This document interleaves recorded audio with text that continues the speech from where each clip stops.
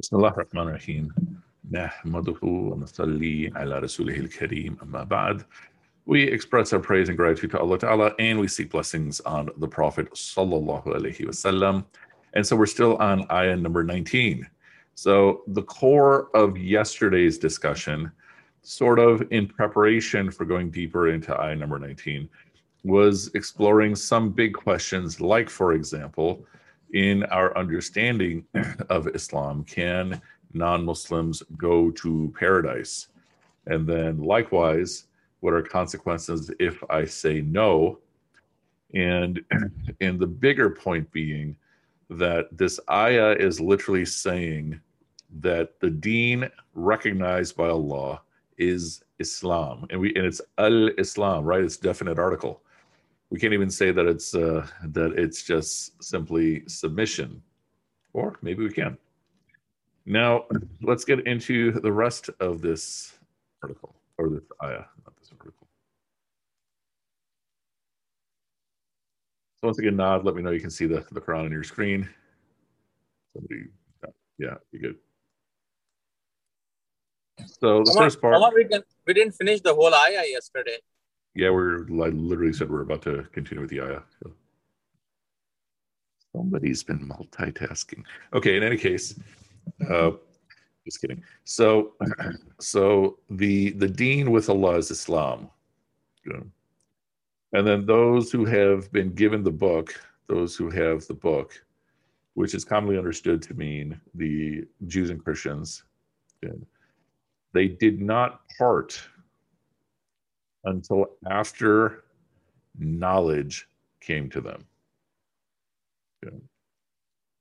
And so part of today's discussion is about the nature of knowledge. So think about the different ways we've explored knowledge. One is just the idea of the unknown that we saw with Alif Lam Mim. Another is the revelations of the books. Another is the consequence of internalizing the books, meaning that Allah has revealed the Torah, the Injil, the Quran, and then he's also revealed the Kitab, the Hikmah, and such. And in the way I suggested considering Kitab, Furqan, Hikmah, is that these are consequences of internalizing the book. Good. And then we spoke about Rasikhuna fil ilm, and these are the people who are solid in their knowledge. And then we spoke about Ulul ilm, people who possess knowledge. And all those things were good. But then we also have the people who have corruption, perversity in their heart, zayg, where they're seeking something other than what Allah has revealed. And now we're seeing a negative about knowledge, that they are parting after they got knowledge. But to be fair, it's not necessarily the knowledge itself. Baghyam bainahum. So you can call this competition, jealousy, mutual envy among each other. So, first question, can we read this part of the ayah, this first part of the ayah, to say only Islam is going to be accepted by Allah, which is almost the feeling of the opposite of what we said yesterday? What do y'all think? Yes. Yeah, I think very clearly that when we read this ayah, it is potentially saying only Islam is going to be accepted by Allah. I mean, we could read this as a categorical statement. Now, what are other ways to read this, whether we speak of just that phrase or the whole ayah? Any thoughts or attempts? Yeah, Ahant. Could you sort of like read that as, referring to the ontological like religion, whereas, when you're saying Islam, technically speaking, like, wasn't all sort of, manifestations of institutionalized religion starting with Islam, and then it sort of transgressed into either, paganism, idolism, or other sort of. So this is the point that Malahat was making yesterday, that these religions in their original form were Islam. Mm-hmm. But what about speaking of people, and this is not me pushing back on you, this is a question for everyone else, yeah, for everyone. So speaking in the context of someone who's alive in 2021, in 1442, that suppose I am thoroughly devoted in my religion. Does this ayah seem to exclude the possibility of my salvation? Yes, in terms, I mean, if we're assuming that, people were clearly transmitted the message, Okay. Then yes, I would say so. But I feel like in a lot of, cases, for example, if you're born into a very devout Christian family, you've stayed Christian your whole life, assuming that you weren't correctly transmitted Islam, I'm not sure what to say about the salvation of those people. Yeah, fair enough. Yeah, Tosif. I was thinking about this, then I noticed the translations and the difference between the translators and how they translate Islam, and Abdul Halim does with a small I, with a lowercase I. Yes. So essentially that difference between al-Islam and Islam, as in, and then he, you have the brackets, their devotion to him only, like that Hanifan, I'm assuming like that Hanif religion of monotheism, Islam.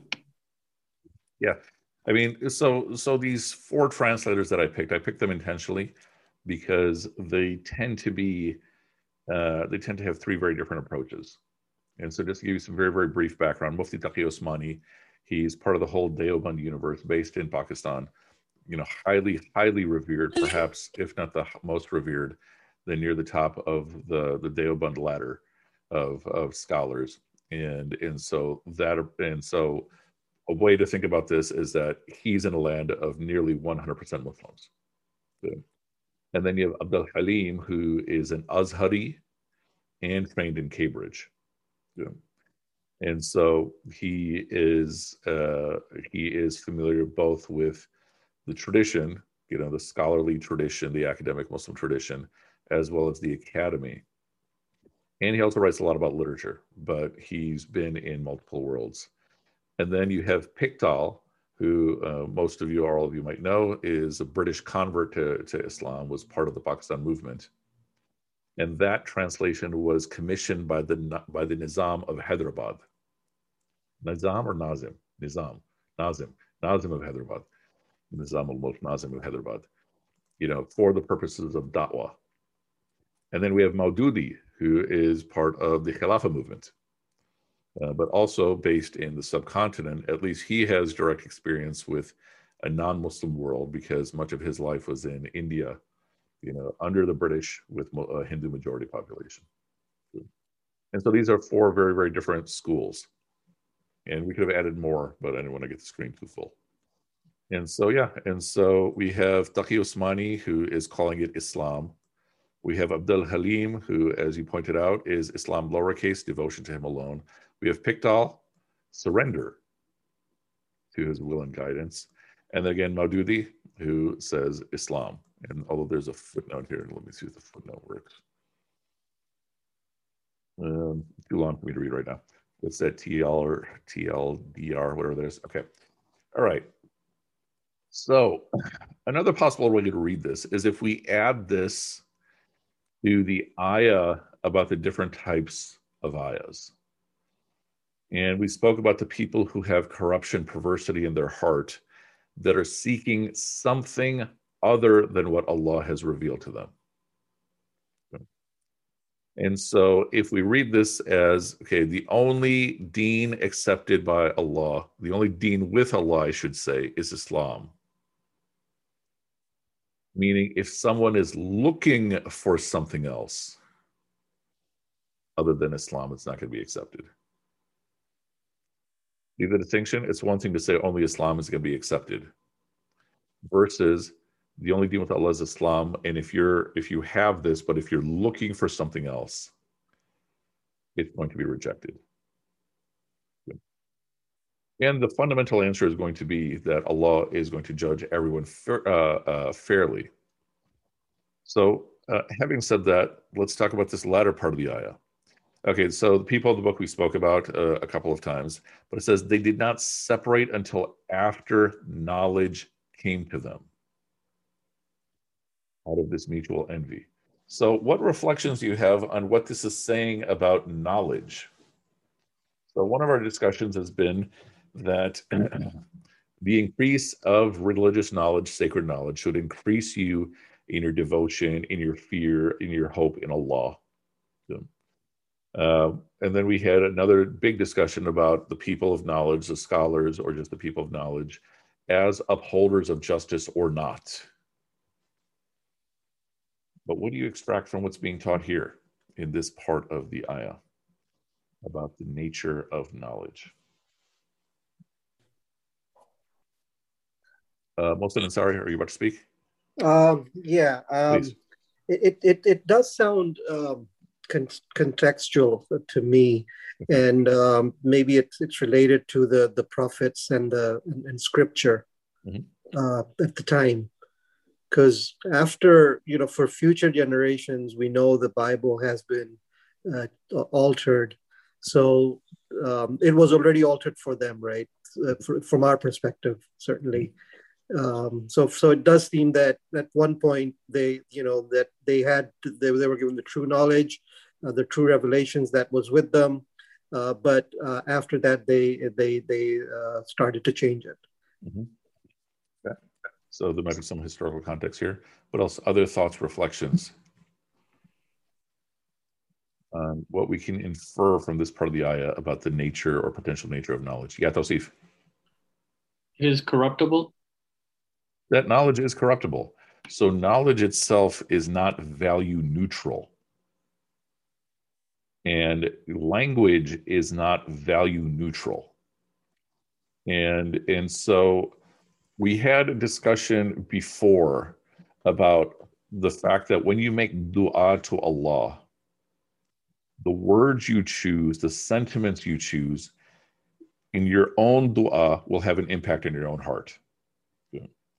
And if you understand that language in itself is not value neutral, that language has a built-in philosophy to it, especially the vocabulary that you use. And then if you understand that, we're saying knowledge itself does not come without impact. So anytime you are gaining any sort of knowledge, it is having an impact on you. So the easiest way to think about this is that, all right, if I learn how to break into a house, even if I'm doing it just because I'm curious on YouTube, that is going to have an impact on the ideas that are in my head. I watch one YouTube video, probably not. If I watch a year's worth of videos on how to hack into someone else's computer, how to break into someone's house, I think you all understand that's going to affect my thinking.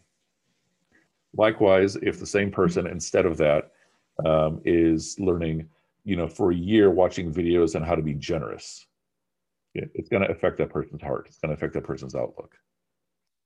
And so one point here is that, knowledge is itself corruptible, and knowledge might look harmless, but it has an impact. Stephanie Mirza. This is just my own thought about this. Do you think that it could mean also that humans have the tendency to pick sides on issues, or is that more just how I'm thinking about politics today? No, but everything has to be you're for or against, and maybe with new knowledge, this becomes an issue also. I would say that's even closer to what we have in terms of the text here. The first point being that knowledge is not value neutral, but when you mix it with a person's nafs, when you mix it with a person's baser appetites, often knowledge gets used not for the growth and the transformation of the person who's acquiring the knowledge, but more to to almost re-solidify what they already are. And most often than not, it seems to be used for competition and rivalry. And so this is the textbook of Ibn Khaldun, who seems to argue that one of the most potent forces in all of human history is group loyalty. And so we are especially witnessing that in the polarization of our society, the polarization of our globe, but yeah, it is part of the whole human experience. And so I mean all of us may have it. I definitely have it, you know. So I find mixed martial arts to be totally un-Islamic in the way your whole goal is to destroy another human being. And yet I take pleasure in watching Khabib beat Conor McGregor. Right? And so I'm totally guilty, you know. And so, and part of it is because Khabib is, you know, Khabib Nur Muhammad, and Conor McGregor is making all these obnoxious points about Islam and this and that. So yeah, so I would say that knowledge especially is very easy to subvert for the purposes of rivalry. And so then what else can we infer from this? That acquiring knowledge haphazardly is potentially dangerous. You know, as a principal with my students, you know, some teachers, I should say, basically require the students, you know, some sheikhs require the students to get approval for whatever they study. You know, my approach, not claiming to be a sheikh, my approach is, okay, study whatever you want, but you better have a foundation in terms of the Quran, in terms of the deen and such. But if you're just haphazardly consuming knowledge without a curriculum, you are impacting yourself in ways you may not realize, or in ways you may not realize for a while. That is the power of knowledge, especially mixed with the human self. And then again, this goes back to our metaphors of the thoroughbred racehorse, the adiyat, versus the racehorses versus the donkey carrying books.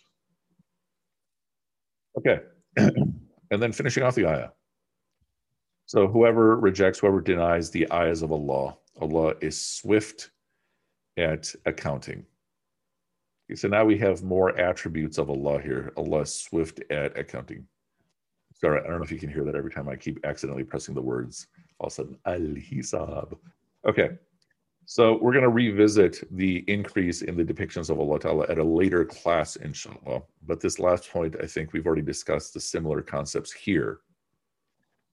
And it will, just for the sake of completing the ayah, how do we connect all three parts of this ayah? First part, the deen with Allah is Islam. Second part, people of the book did not part until after they got knowledge because of mutual rivalry. Third part, anyone who rejects the ayahs of Allah, Allah is swift to take account. Now put all three together, and what can you extrapolate?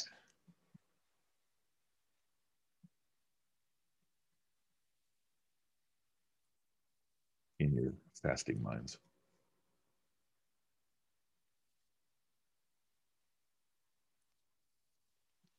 Well, at this point, I'd get a glass of water, and then by the time I finish drinking the glass of water, someone feels like they have to answer before I finish my gulp.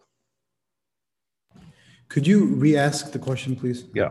So this ayah has three parts. And I'm basically saying that each of the meanings on their own makes sense. And the fact that they're put together, what can we further extrapolate? So the first part is the deen with Allah is Islam. Second part, people of the book did not differ until after knowledge came to them because of mutual rivalry.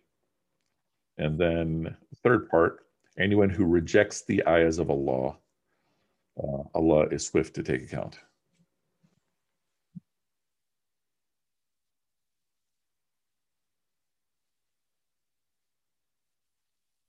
Mahmoud, you want to try? Well, maybe I'll try. Yes, sir. I think it's saying that people who have access to knowledge, who have gained knowledge, and despite that they choose to deny Allah and deny Islam, they will have a reckoning on the day of judgment. Mm-hmm. So at one level, I think it's exactly saying that. Ahad. I mean, so for like looking at the order of these statements, could one infer that if you're not sticking to the fundamental beliefs of what Allah subhanahu wa ta'ala says is Islam, then no matter what the knowledge that you get, you're going to defer, because envy will take over if you don't have that sort of fundamental like akida. Whereas if you do sort of like practice the quote unquote true Islam, then that won't happen. Like it's like a psychological domino effect. Do you see that as well in these ayahs? Thanks. Your thoughts, Joseph? I would just reiterate, forget the brother, the first commented that Mohsen. Would just see that difference between Islam and Baghyam, between surrender and basically rebellion or transgression, and that no matter how much knowledge you have, you need to have that base of Islam, that ability, capacity to surrender, to actually, because ilm, no matter how much you have, like you just explained, if you bring in the nafs, it's going to take you to a path in which you'll be ungrateful, or you'll be denying. So yeah, if we look at the first part of this ayah, the third part of the ayah is sort of the opposite. The first part of the ayah is taking us in one direction, submission to Allah. And the last part of the ayah is speaking of rejection of Allah. And then what do we have in between, sort of affecting the balance, is how do we take and apply knowledge? So if I'm acquiring knowledge with the intention of getting closer to Allah, then inshallah, I'll be closer to the first part of this ayah. Whether we speak of Islam as al-Islam or Islam as submission, I'll be getting closer to the first part of this ayah. If I am caught up in another intention, like this rivalry, where I want to prove my way is right, then I risk going towards the other part of the ayah. So it's as though this ayah is a spectrum, or almost a seesaw, with the middle of the ayah being the fulcrum at the middle of the seesaw. And that is the power and nature of knowledge in terms of how we live our life, as well as our destiny, or I should say our salvation. Okay, and so this whole subsection is about schism, schismatics, and its relationship with knowledge. What is it, 23? Okay, good. Let's continue. So then it says, if they argue with you, you say, I have submitted myself to Allah and those who have followed me. Okay. And so this is aslamtu, I individually. So at the very least, we can assume that it's talking to the Prophet, peace be upon him, potentially applying to all of us. And say to those who have been given the book, to the unlettered, meaning unlettered often is understood, ummi is often understood, people who have not received revelation. Do you submit? Aslamtum. If they submit, they'll be on the right path. Yet if they turn back, then you have only to convey the message. Allah is watchful of all of his servants. So first, let's talk about a couple parts in the middle. If they turn back, your only responsibility is to convey the message. I think all of us already understand this point, that the Muslim equivalent of a missionary is not the one who is trying to convert everybody. The Muslim equivalent, our obligation is to make sure everybody gets the message. Now, here's the question.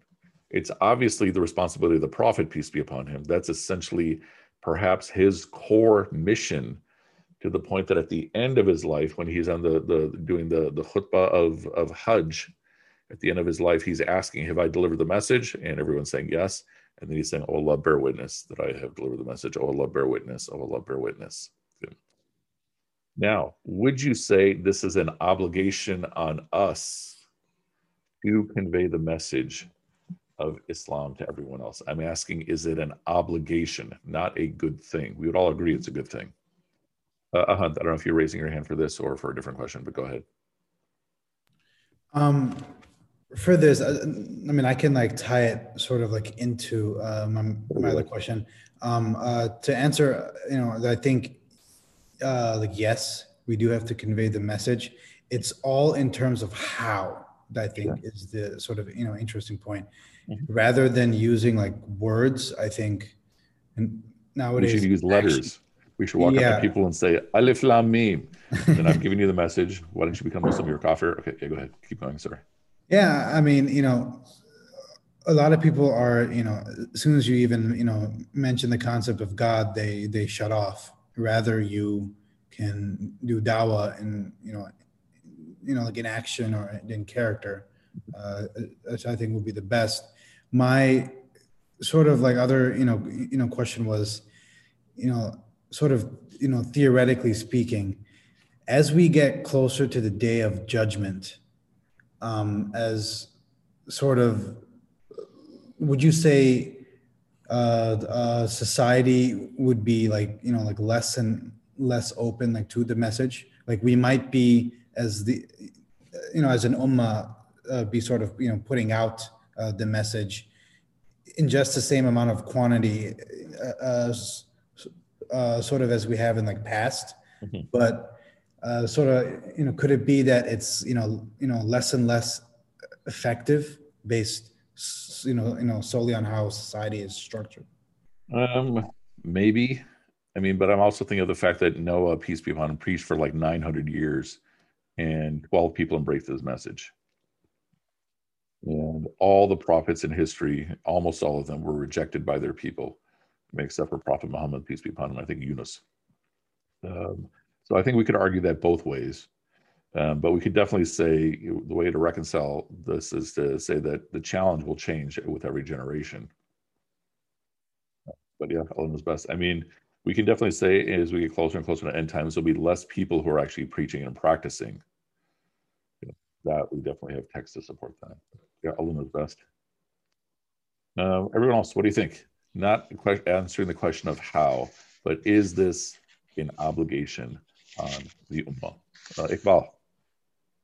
Yeah, I think the very later part of the Khutbatul Wida, the last sermon, is mentioned that whoever is present, they convey the message to the absentee, right? Yeah.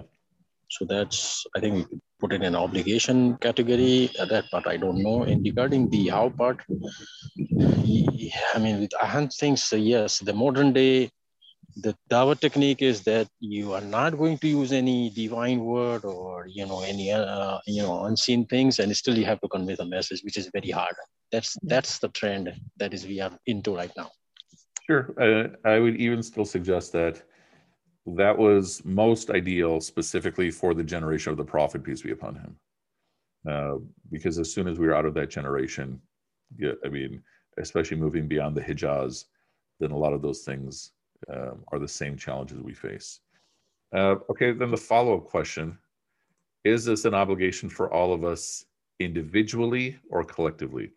Jewel saying, I'm not saying a command conveyed here, though. Yeah, I would agree with you, Jewel, that here it is, it would be a command, at least individually, which is potentially to the Prophet, peace be upon him.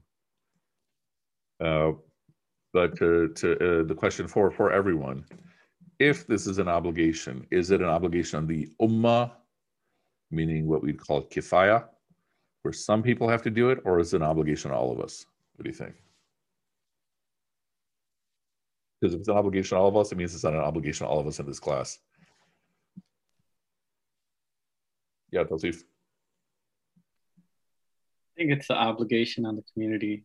Fard kifaya, like what's it called? Yeah, kifaya. Yeah. Iqbal. Yeah, it applies to everybody in whatever the context. We may have a different approach and circumstances. It doesn't require any training or anything, but in our own capacity, I mean, Dawah technique is a lot of variant in it. One is like, the street Dawah and all those things, but there are other variants which I think applies to every single person's. Okay. So one of the basic form of Dawah example is as Imam Hassan and Hussein. When they were child, they were saying a person is doing not proper wudu, right? Mm-hmm. so they as a kid, they says, okay, young man, just show us who is doing better wudu among two of us. And then they convey the message to the person. So there's definitely an art to it. Yeah. Yeah. You know, that I would say definitely an art and skill and technique. Because just like my example, I don't know if in the history of Islam, anyone's become Muslim by someone walking up to them and saying, Alif Lam Mim, hey, I recited Quran, you should become Muslim. Right. Sadia. So I think, just like the other brother said, it's the obligation on the community. But if we as an individual have the opportunity and have the knowledge and have the, means, sure, why not? We should, like, for example, you have convert friends and, their family can be, or the friend's own family can be someone, they can give the message to. But one of the things I was trying to connect it to is the concept of Amr bil Maruf wa Nahi Anil Munkar. And I just wanted to know if, like, what's the core definition of Maruf? Would it include the message of one God and Tawheed and all of those things as well? Or is it just indirectly connected? So it seems in terms of how ma'ruf is understood, it's speaking more about moral conduct and wrong and right in society. It's possible that it might also include belief, but maybe my fasting brain is forgetting, or maybe I just don't remember. But from what I'm remembering, more often than not, it's related to right and wrong in conduct in society, those types of things. But it may include this as well. Iqbal, you had raised your hand again, and then Dr. Malahat. Oh, sorry. I think, so the point I was making, dawa here, we mean like dawa is a interfaith thing or intrafaith. I mean, that this thing applies to, all angles, I believe. Mm-hmm. Dr. So, Malahat. I mean, okay, go ahead. Sorry. What I mean is that if someone is not praying, for example, and he's claiming to be Muslim, then, I just want to clarify that we are talking about not the interfaith dawah here. I'm talking about general dawah, right? They could be to a Muslim, right? You're raising a fundamental point here. When we're speaking of da'wah ilallah, it's not the same as da'wah ilal Islam, right? The term we always use is da'wah ilallah, which then means what? You're calling someone to Allah, which then means even if someone is a Muslim, you can be calling them to Allah, right? In the example that you gave. So this is where the TJs are, the good TJs are very strong, Jamaat Tabligh Jamaat, because we would say what they are doing is da'wah ilallah, even though their focus is as Muslims going to Muslims, trying to get Muslims to pray more. So yeah, this is a fundamental point. Dr. Malahat. So I think if you can just elaborate a little bit more further about active dawah, passive dawah, because in the active dawah, like you are the activist or Mahan is active doing the activity as academia, and there is active dawah on the road or in the office or the Jamaat you just mentioned, and the interfaith and everything comes part of that. So there's these two main classification come to my mind that we can just look into a little bit further, understand completely.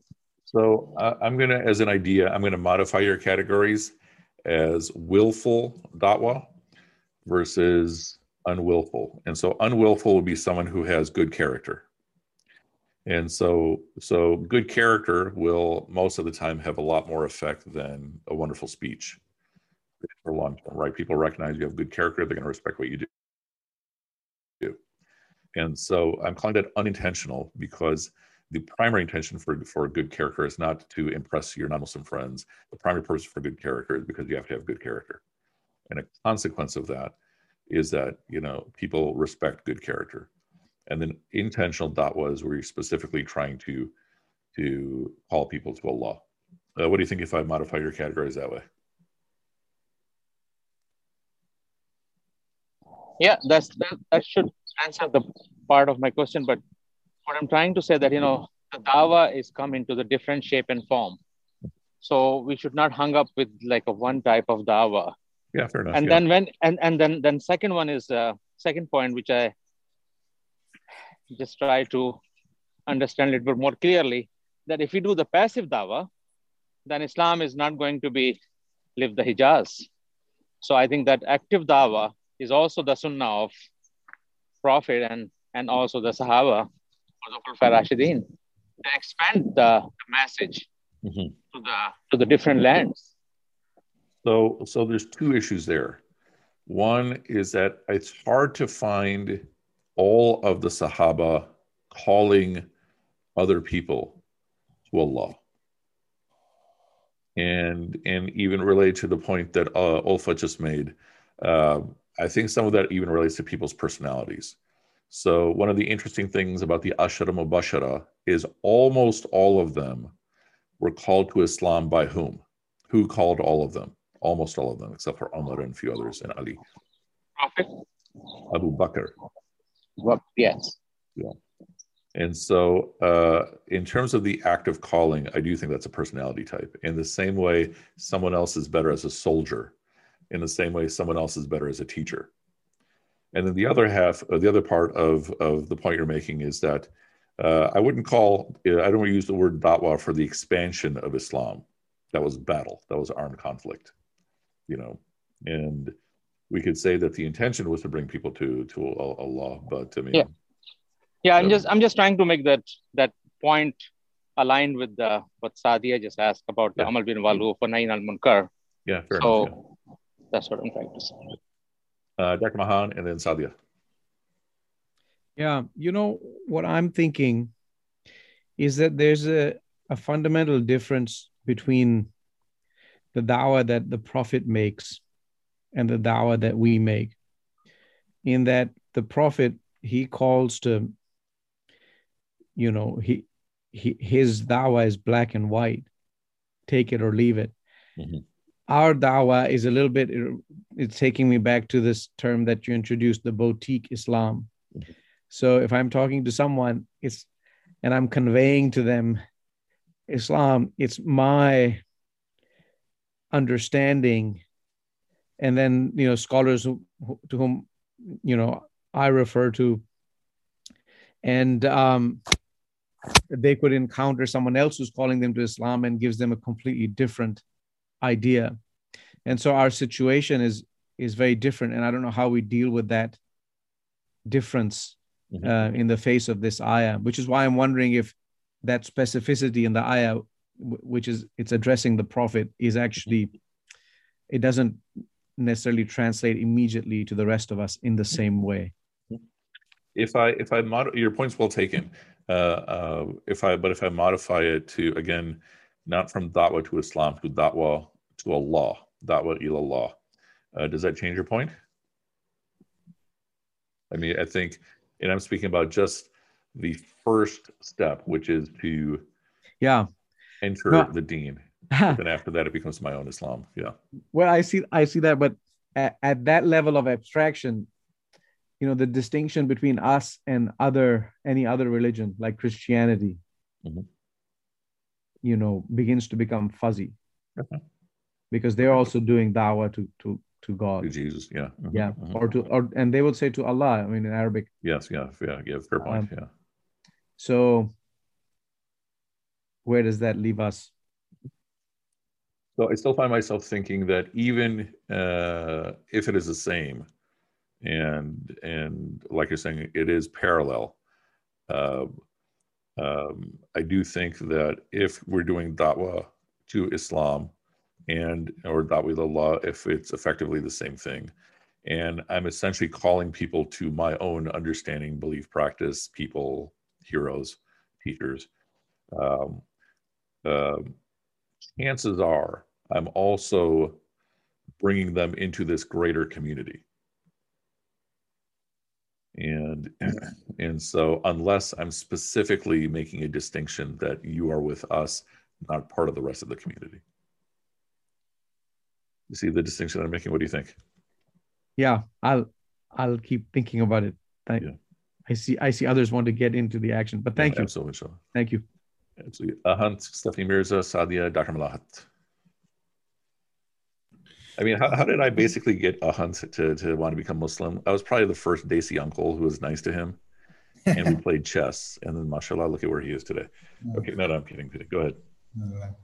I feel like, you were like mentioning how like, see whether or not like dawah should be black and white. A lot of times, like when I read the Quran, especially the translation, there are certain like, fundamental concepts that, Allah subhanahu wa ta'ala is pretty straight with. Now, should we sort of like incorporate that on how we like think about Islam and especially how we sort of like, like talk about it, now it's, I feel like dawah is all like, sunshine and rainbows. You have that Instagram Islam, right? But, should we be more straightforward? Be like, this is, what will happen. There is an end time, and this is the nature of right and wrong. So if we add this to the previous ayah, saying that the deen with Allah is Islam, and if I am understanding that to mean that nothing else is going to be accepted, which I'm saying is a sound interpretation. I mean, it's a very straightforward interpretation of what's written there. Then I am potentially saying that my family member who is a non-Muslim, my neighbor who is a non-Muslim, my friend who is a non-Muslim is headed for hell.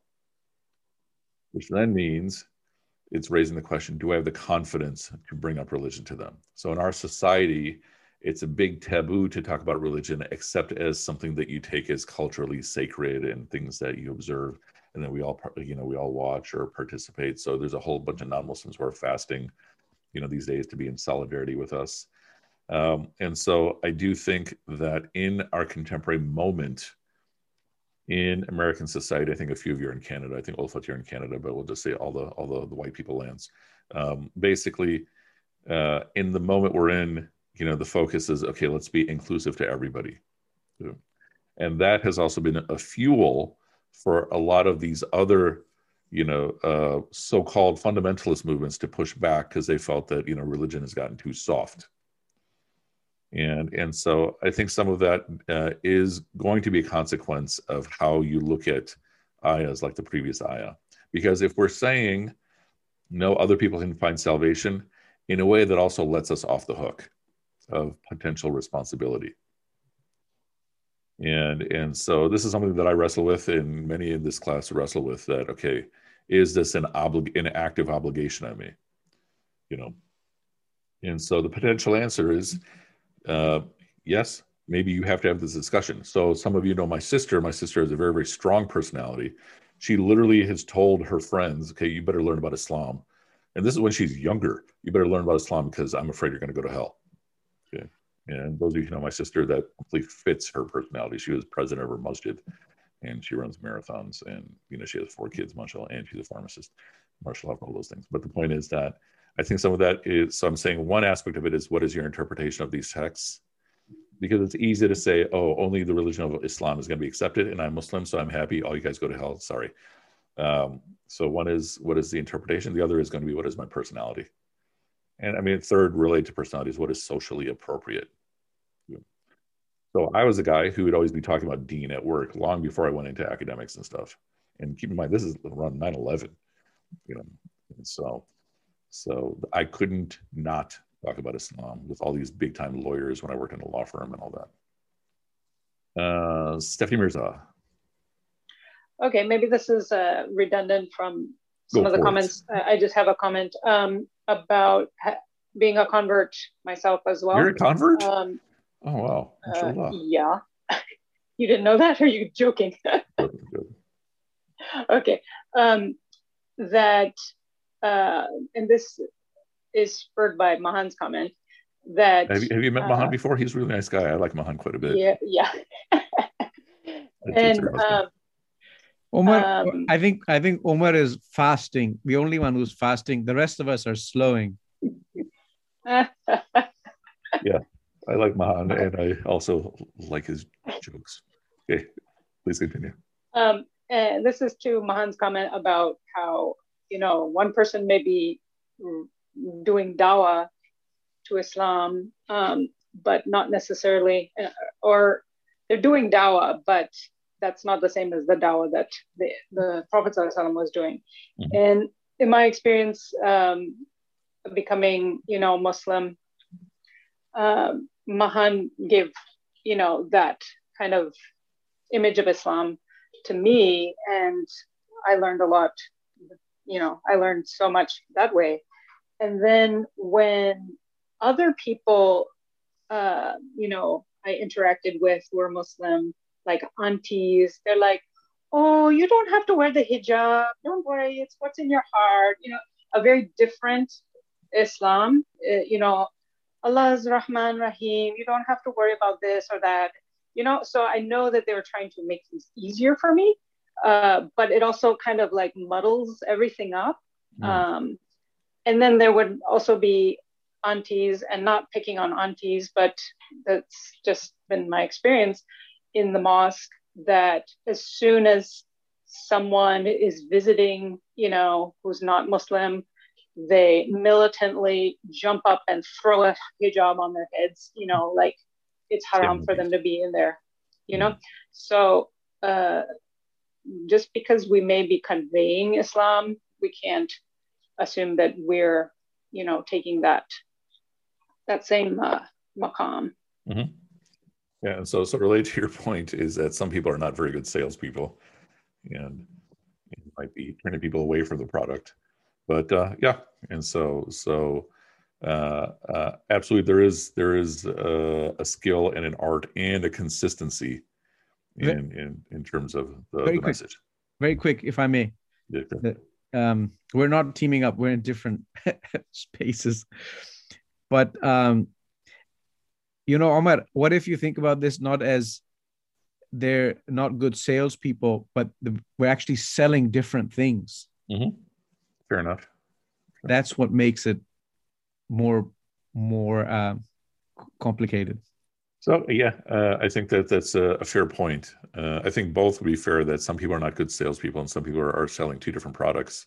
And related to the fact of selling two different products, there are those people who seem to have the goal of conquest, that every time they get a convert, it's like a victory, as opposed to every time they've delivered the message to someone, it's completing an obligation. Sadia Malahat, and then Tosif, you look like you're raising your hand. So, before I state the other point, salespeople, you were just mentioning, for a good salesperson, I think it's very important for them to really know the product they're selling. So if, whether or not you have skills, you will fail if you don't know the product. That's the simple rule. Secondly, I just wanted to mention, since we have been talking about personalities and salesmanship and all of that, I can't remember the name of the Sahabi, but there was a very beloved Sahabi to Huzur Sallallahu Alaihi Wasallam who was a really, really good person and a good Muslim and great in charity and everything. But the Prophet Sallallahu Alaihi Wasallam told him not to engage in activities that involved people, because he was not a people person. He would get aggressive with people around him, but otherwise he was great in, everything else. And so he actually prohibited him to do that. So since we're talking about personalities, so I guess if someone is that type of a person, then probably, they should be easy on others. So just wanted to mention that point. So it may be Abu Dhar al-Ghafari. I don't know if that's the story that you're referring to, but that's who that reminds me of. There was a whole story. I listened to a whole lecture on it, and I can't remember the name. Probably Abu Dhar, probably. Maybe. And it does remind me of, we'll have to save some other time if you remind me of funny or tragic events that have happened at Interfaith. meetings. Okay, I'll share with you one. So there is, I love Arabs. Prophet was an Arab, but there is an Arab MC who is who is introducing, the speakers. I would like to introduce these from Masjid such and such, this Imam such and such and such, and I'd like to introduce this priest from such and such church, and then from this other church, I'd like to introduce this bastard to you.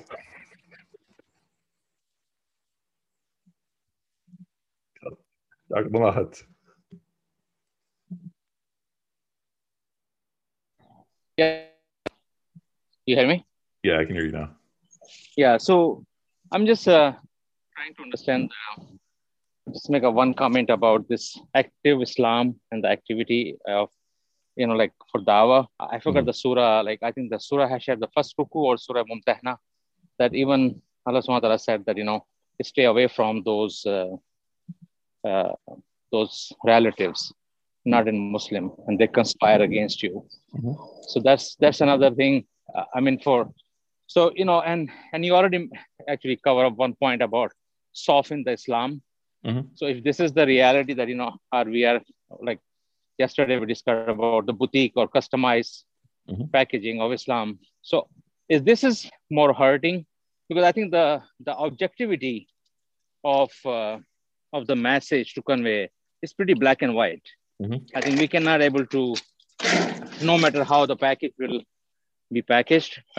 So yeah, of course that the message is black and white.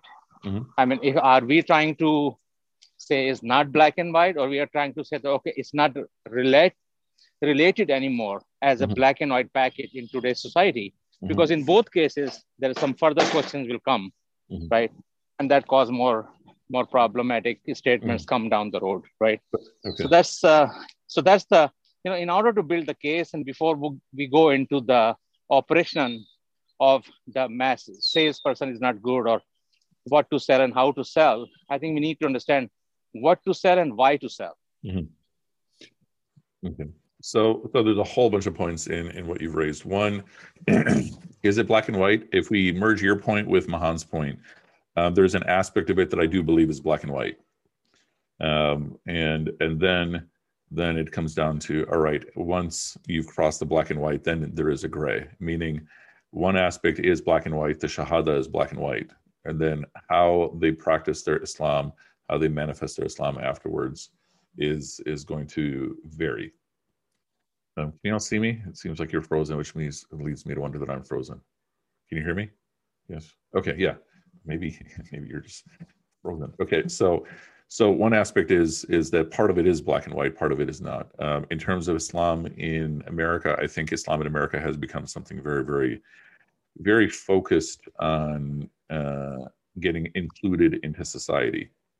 And it's for our benefit, but I do think that there are some things that are lost where we focus more on Islam as an identity versus a path to get closer to Allah and a path of salvation. I do think that's been where a lot of our efforts have been focused. But it didn't start in 2020. I'm a product of Islam in America, and I would suggest that the vast majority of our mosques that were built as identity preservation centers, as opposed to trying, building something with the intention of bringing people in the area closer to Allah. This is not challenging the sincerity of the people. I'm saying this people are wholly sincere, but that's my take on a lot of where our efforts actually are focused on. Inclusion in society, development of an identity, protection of an identity, as opposed to a very different ethos, which is how do we get closer to Allah? How do we increase salvation and such? Salman. Oh wait, Tosif, you were raising your hand earlier, and then Salman. Just really short. Sadia, I believe, touched upon it. Just the fact that previous ayah talks about ilm, and it's important to have that knowledge about the ayah. So like you may be a hafiz of Quran, but you really don't know. So you wouldn't be the one to do this, the belief. Yeah, that's it. Yeah, I mean, building on your point, Sadia's point, all of these things require skill and training. So one is the skill of calling someone to the deen. Another is the skill of nurturing a convert. Those are two very different things. Just like the revolutionaries, when they take over a nation, they become oppressors very often because they're experts at revolution, not experts at the operations of a state. And so the leading of the prayer is one skill. The treatment of family breakdown is another skill. Calling people to Allah is another skill. And then nurturing someone who is the victim of family breakdown and has embraced the message. It's a very, very different skill. Salman, and then Mahmoud, and then we'll inshallah call it a day. Hello, can you hear me? Yes. Yeah, so assalamu alaikum to all. Umar, so the discussion, I joined in the middle, so I may have missed a little bit of how it started, but looking at the dawah from Prophet Muhammad Sallallahu Alaihi Wasallam, he brought the message into one language, which was Arabic Mubin, right? Mm-hmm. So the whole Hijaz community understood that language and they knew what Prophet Muhammad Sallallahu Alaihi Wasallam was saying. Mm-hmm. The problem is I'm even looking at the translation you put on the screen, right? Mm-hmm. When you look at it, there are 3 or 4 kind of translations over there by different people, right? Mm-hmm. And everybody has a different wording there. Taki Usmani has a different wording. A Piktal is different. So this is where the problem is. Believe me or not, I'm telling you that especially in North America, what is happening is there's a traditional way of doing the dawah. And then there is this a custom made or whatever, what we talked yesterday, and or people trying to be cool with or trying to understand how the young generation is understanding and how they are looking at the things. And there's a huge issue here where the conservative movement does not like this contemporary way of doing the preaching of Islam. Now I can tell you right now, I was talking without naming, Malat knows certain people, without naming people. We wanted to bring some people into the tafsir lectures or this reflection lectures from you, but the backlash we got was, oh, well, these are not conservative, or these are not the people who are the Sakka Ban, like, Madrasa graduates. So, well, listening to their tafsir is not going to be sanctioned by us, right? Mm-hmm. So, how can you do dawah in this environment where everybody is holding on to their own mosque or own thought process, and then there is this infighting among us where who to listen to, who not to listen to, and what is right and what is wrong? Where do we all stand in all this whole issue? Mm-hmm. Okay, so that's a very rich question. If it's okay, I'm going to defer that to the beginning of tomorrow, inshallah. No problem. No problem. And then let me get to Mahmoud. Yeah, Mahmoud. Assalamu alaikum. So I need to understand now, because I'm kind of, after I was convinced that it's like it's a community duty now to become more individual, like who can speak to a convert, who can ask people to know about Islam. So is it still each one of us duty to go and trying to be a role model, try to be good people to make Islam appealing to others, or we should leave this to the specialist? Mm-hmm. And the reason why I'm saying that, because I know like Malaysia, Singapore, all this kind of like countries, most of them introduced Islam through trader from Yemen. Mm-hmm. So I'm not sure like trader was necessary have to be scholars. I mean, there's just simply people who are Muslim who deal with them on a daily basis, and this is how they, okay, why are you guys doing this, or who forced you to be this and this, So that's kind of my questions. Like, is it everyone duty now, or especially people who are like specialized in religious knowledge? So I'll connect your question, inshallah, tomorrow with Salman's question, because the discussion is going to continue tomorrow. The short version, however, is hopefully you've all gotten a sense of my style of teaching, where more often than not, I'm forcing you to face the question than giving the answer to the questions, right? And not as some academic technique, but I'm raising these as questions that are fundamental for our practice of Islam, inshallah. Asha, you would raise your hand for a moment. Yeah, but Assalamu alaikum. I can wait till tomorrow because it kind of has to do with what he said. I didn't realize it was already 6, so I can wait. Okay, yeah, we'll do it tomorrow, inshallah.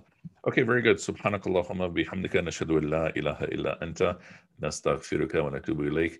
Once again, may Allah reward you all, and I apologize for the super long classes. Originally, the original goal was 30, but our discussions have been very, very rich, mashallah.